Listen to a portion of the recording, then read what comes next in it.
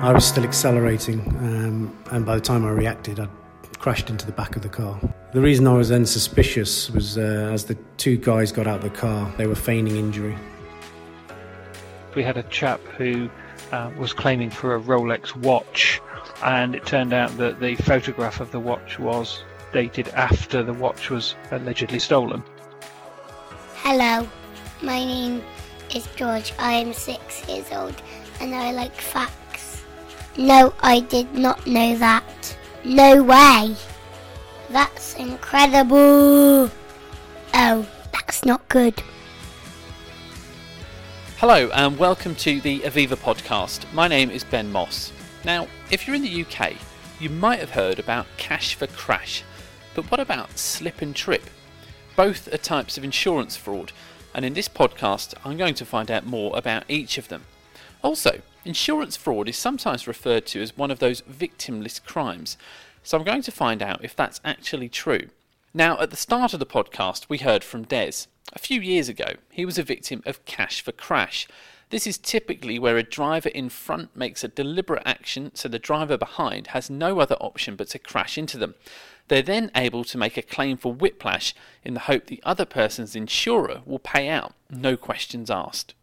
Hi, my name's Des, and a couple of years ago I was a victim of crash for cash. So the incident took place near Heathrow Airport. I'd just come back from travelling with work, and it was a late flight, so I think it was approximately about 10 or 11 o'clock at night.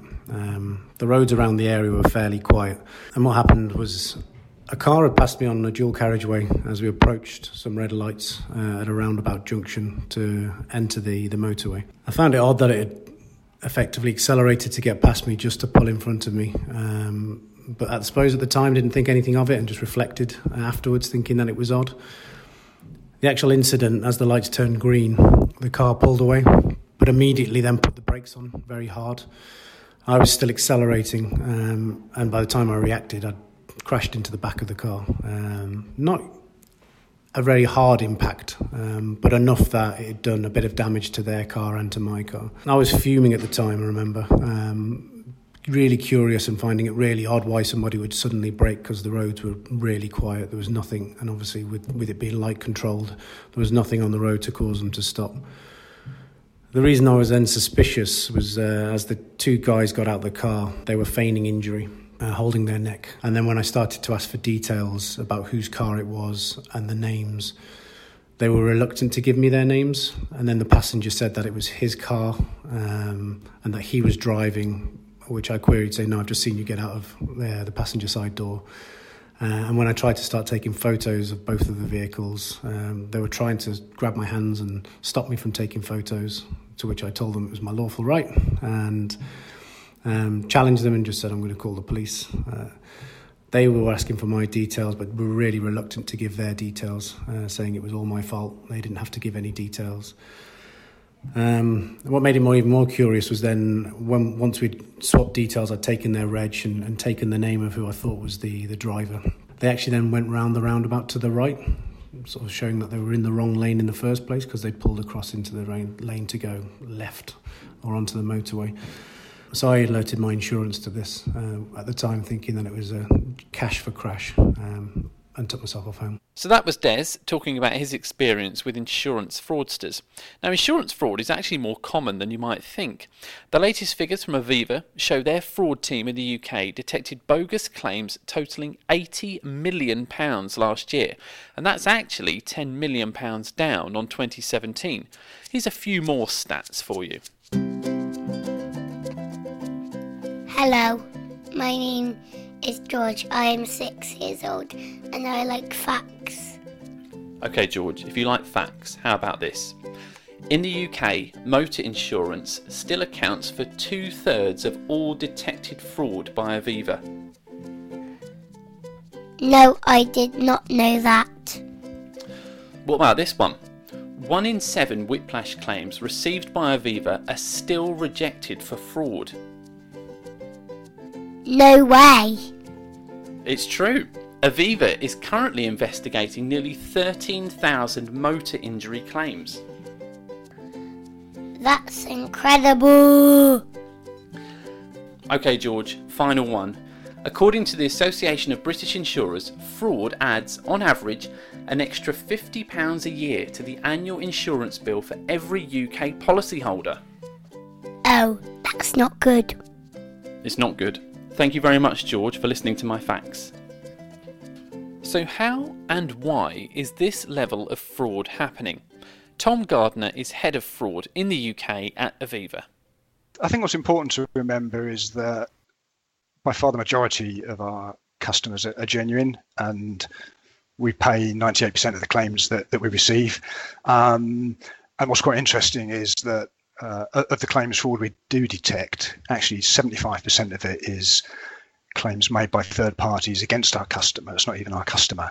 However, having said that, although last year we found fraud on about 2% of all of our claims. Actually, that was 13,000 claims. It was £80 million worth of claims. And in the case of whiplash fraud, which is by far the largest type of fraud that we find, in the case of whiplash fraud, we were repudiating 1 in 7 claims. So in that context, yes, it is unfortunately quite common.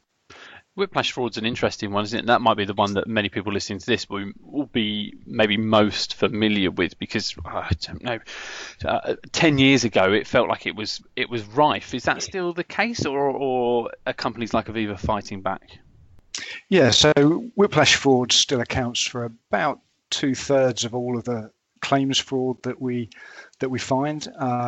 But the good news is, from our fraud stats last year, that fraud is falling. I think it's good news for 3 reasons. In the case of whiplash, I think in the first place, we're doing a really good job of cracking down on whiplash fraud. We're finding it a lot quicker, and we're disrupting the activity of the gangs and the fraudsters a lot quicker. So we're stopping them going on to make lots of fraudulent claims. I think secondly, we've done some fantastic work on prevention, and that fraudsters can't buy Aviva products in the first place. We're thereby preventing them from going on to make claims. So I think that's reduced our exposure to fraudulent claims. And I think the third thing is, although we don't expect it to have effect until April next year, I think the great work that Aviva's led, bringing about the whiplash reforms, that's now starting to change the attitude and behaviour of some of the more organised gangs. It's getting harder. The gravy train's not going to run forever, and I think they're starting to find. I think we're kidding ourselves if we think it's gone away completely, but I think they're starting to move away from whiplash fraud. And you've mentioned organised gangs a few times. Is it individuals making fraudulent claims, or is it largely driven by sort of organised crime? Whereas our customer committing fraud, typically in motor or household products, they tend to be more opportunist. In the third-party claims fraud space, that's far more organised in nature. It's linked to gangs, and frankly, very often, insurance fraud is one of the nicer things that these gangs do. So we've disrupted the activities with enforcement agents of cash for crash gangs. We've had premises raided, and they've found evidence of links to guns and prostitution and drugs. Very often, by working with enforcement agencies to fight insurance fraud, we are actually disrupting far more serious criminal activity as well. But do you still think Aviva pays out on fraudulent claims, some fraudulent claims? Yeah, it grates, but I think it's a reality that we'll never ever eradicate fraud. I think what's important is that we do our very, very best to prevent fraud in the first place and detect as much as possible, and make sure we protect our customers. And what we're really clear about is that, if we do identify a suspect or fraudulent claim, we will not pay that claim, even if it's uneconomic. So there's many instances we've got where we've defended customers, even at trial, where it would be far more economic just to roll over and pay the claim, but we won't do that. We'll defend our customers. We won't pay fraud, and I think that's the right long game, as well as the right thing to do. because it builds a reputation that, Aviva's tough on fraud, will look after you, and it sends a real deterrent message, I think, to the gangs and the fraudsters in the future. Last year, actually, we prosecuted 58 instances of insurance fraud that attracted sentences of about 65 years. So we're doing a really good job on that. Throughout this podcast, I'm trying to look into this. I'm not saying it's a widely held view, but there is a view among some people that things like insurance fraud could be termed a victimless crime. What would you say to that kind of statement? No, I don't think it's a victimless crime at all. We all pay the cost of fraud, and fraud pushes up the premiums for genuine customers. And as we've talked about before, in the case of organised cash for crash crime, insurance fraud is frankly one of the less serious offences that these gangs are up to. So by fighting insurance fraud, we're genuinely helping the police disrupt the activity of these gangs as well. Tom Gardner there from Aviva. Now, it's clear that in the UK, fraud is a big problem, which is costing people like you and me money. But what about elsewhere in the world? Well, I took a trip to Ireland to find out. I didn't really. That would be expenses fraud. We did an interview on Skype. Kieran Flynn, I'm the Policy Fraud Manager for Aviva Ireland.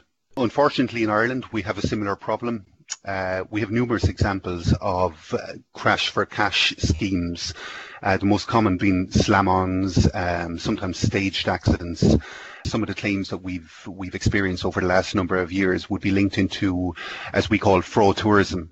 And fraud tourism is basically where claimants come from different countries, be it the UK or further afield, France or Poland, Eastern Europe. They come over, stage an accident for the purpose of obtaining a personal injury award, in light of the fact that it can be quite lucrative in Ireland. The injury awards in Ireland are 4 to 5 times higher than what they are in the UK, and multiple times what they are in some of the, for example, Eastern European countries. So we have seen numerous examples of this fraud tourism. We did have such an example back in late 2016, whereby a high-ace van was rented out in the UK. There were 14 people, 14 injury claims sustained from all passengers in the van, whereby they saw an opportunity where our Aviva Ireland policyholder overtook a car behind the van, pulled in behind the van, and the van slammed on the brakes.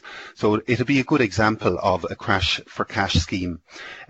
All 14 passengers claimed to be injured as a result, 3 of which claimed to have hit their head off the windscreen because they were sitting in the front row of the van. But when the van was forensically examined, we were able to establish that the windscreen was in fact hit from the outside in, which would completely contradict the claims from the front 3 passengers. So what they did was they had a fire extinguisher or something along those lines, and they broke the windscreen from the outside in instead of from the inside out. And having forensically examined that windscreen, we were able to establish that that was in fact the case. So we obviously retained that as evidence. Throughout the podcast, I've just been. I don't think it's a commonly held belief, but there will be some people who think insurance fraud is maybe could be termed a victimless crime. Based on just that story there, I'm assuming you would quite strongly disagree with that.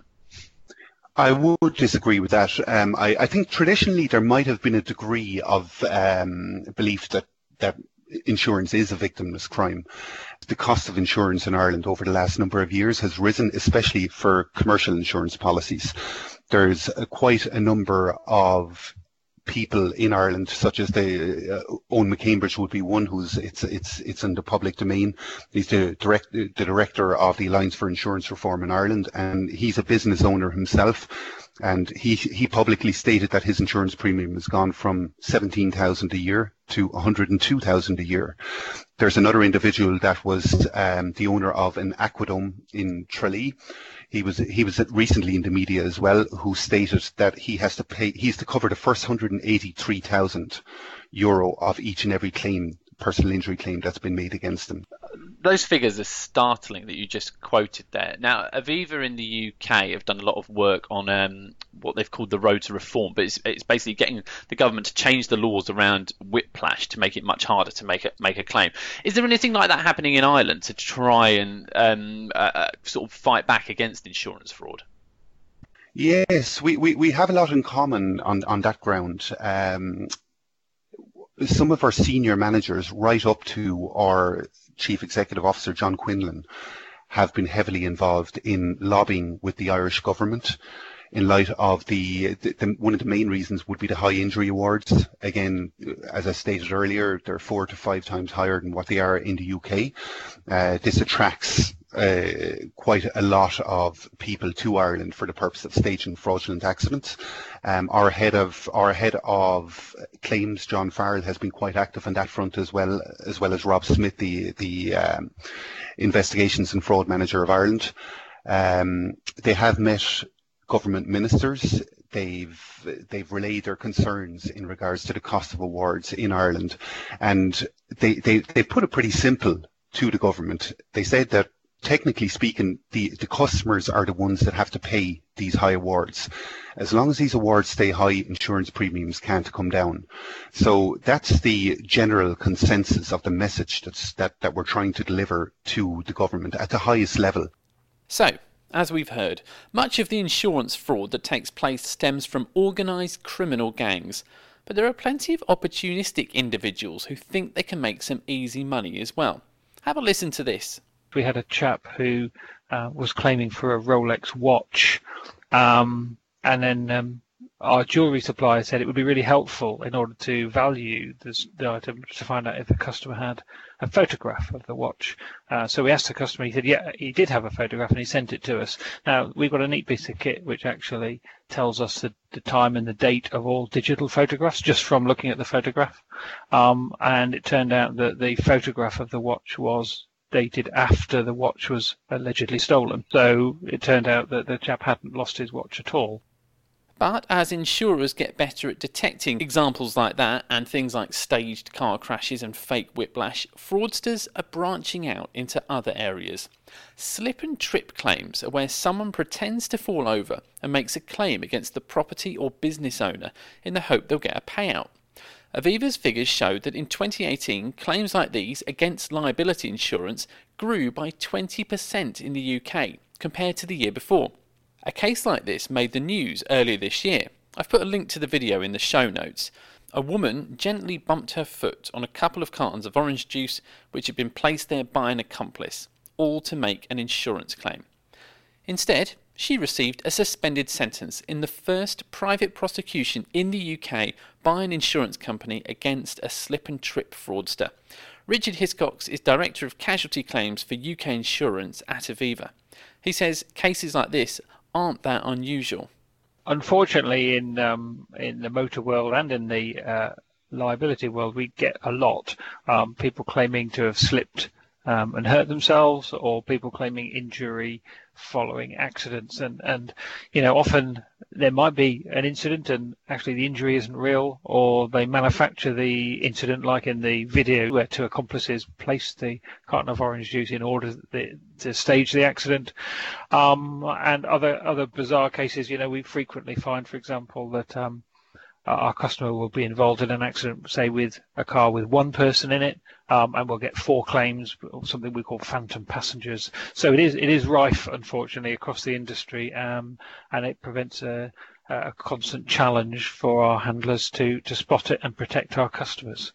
Now, you might not want to give away sort of your trade secrets here, but you mentioned there for the sort of claims handlers, the people on the front line who work for Aviva taking those calls. What are some of if you can go into, what are some of the telltale signs, or what kind of things do you look out for that make you think, hang on, this one needs a second look, we need to investigate this a bit more closely? It comes down to the quality of the investigation, and actually our handlers will spend a lot of time, but obviously there'll be things about the claim that help them.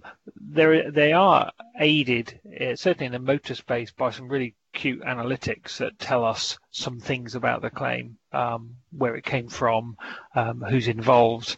There's some neat stuff behind that about, networks of fraudsters that will tip us off for some of those cases.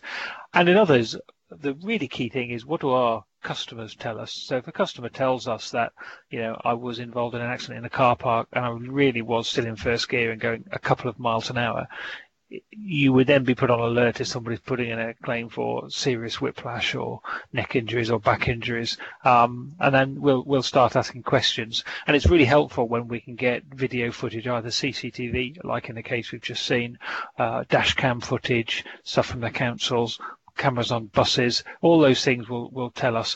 Really, the key evidence is what does our customer tell us, and what the third party lawyer tells us is really different, then that gives us scope to investigate accordingly. Some people will see insurance fraud as a sort of victimless crime. Would you argue against that?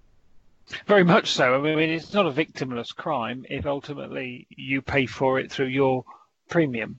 And I'd say that it's on two counts. So if you're involved in an incident and you know that the person hasn't been injured, and we can use the example of the people who work in the shop where that lady allegedly tripped and injured herself. If you work in there, it's really unpleasant to find accusations made against you that aren't true, and our customers would expect us to look after them. And sometimes that's not financial, sometimes that's reputational, just how they feel about the justice in the world. So that's one level. But secondly, if you end up paying £4,000 or £5,000 in that case, the owner of that shop will end up having to pay a much higher insurance premium, as will all other shop owners on their insurance premium. So, it isn't victimless. Everybody in the market pays more, and it's really incumbent upon us and other insurance companies to defend those customers. Because, if we were to pay more of those claims, then the sad reality is we would get even more of them, because people see it as money for old rope. And it's really, really important that we defend those customers. And I'm really proud of the work the team has done to defend customers and to gain a reputation for doing so. Well, that was Richard Hiscox, Director of Casualty Claims at UK Insurance at Aviva. So, is insurance fraud a victimless crime? Well, as we've heard, at its worst, insurance fraud is carried out by organised criminal gangs who can have links to really serious criminal activity. And on a personal level, insurance fraud makes our policies more expensive. Personally, I'd rather have that money in my pocket. Well, thank you for listening to the Aviva podcast. There's more details about the fight against insurance fraud in the show notes, and of course a link to the video of the woman bumping into the carton of orange juice.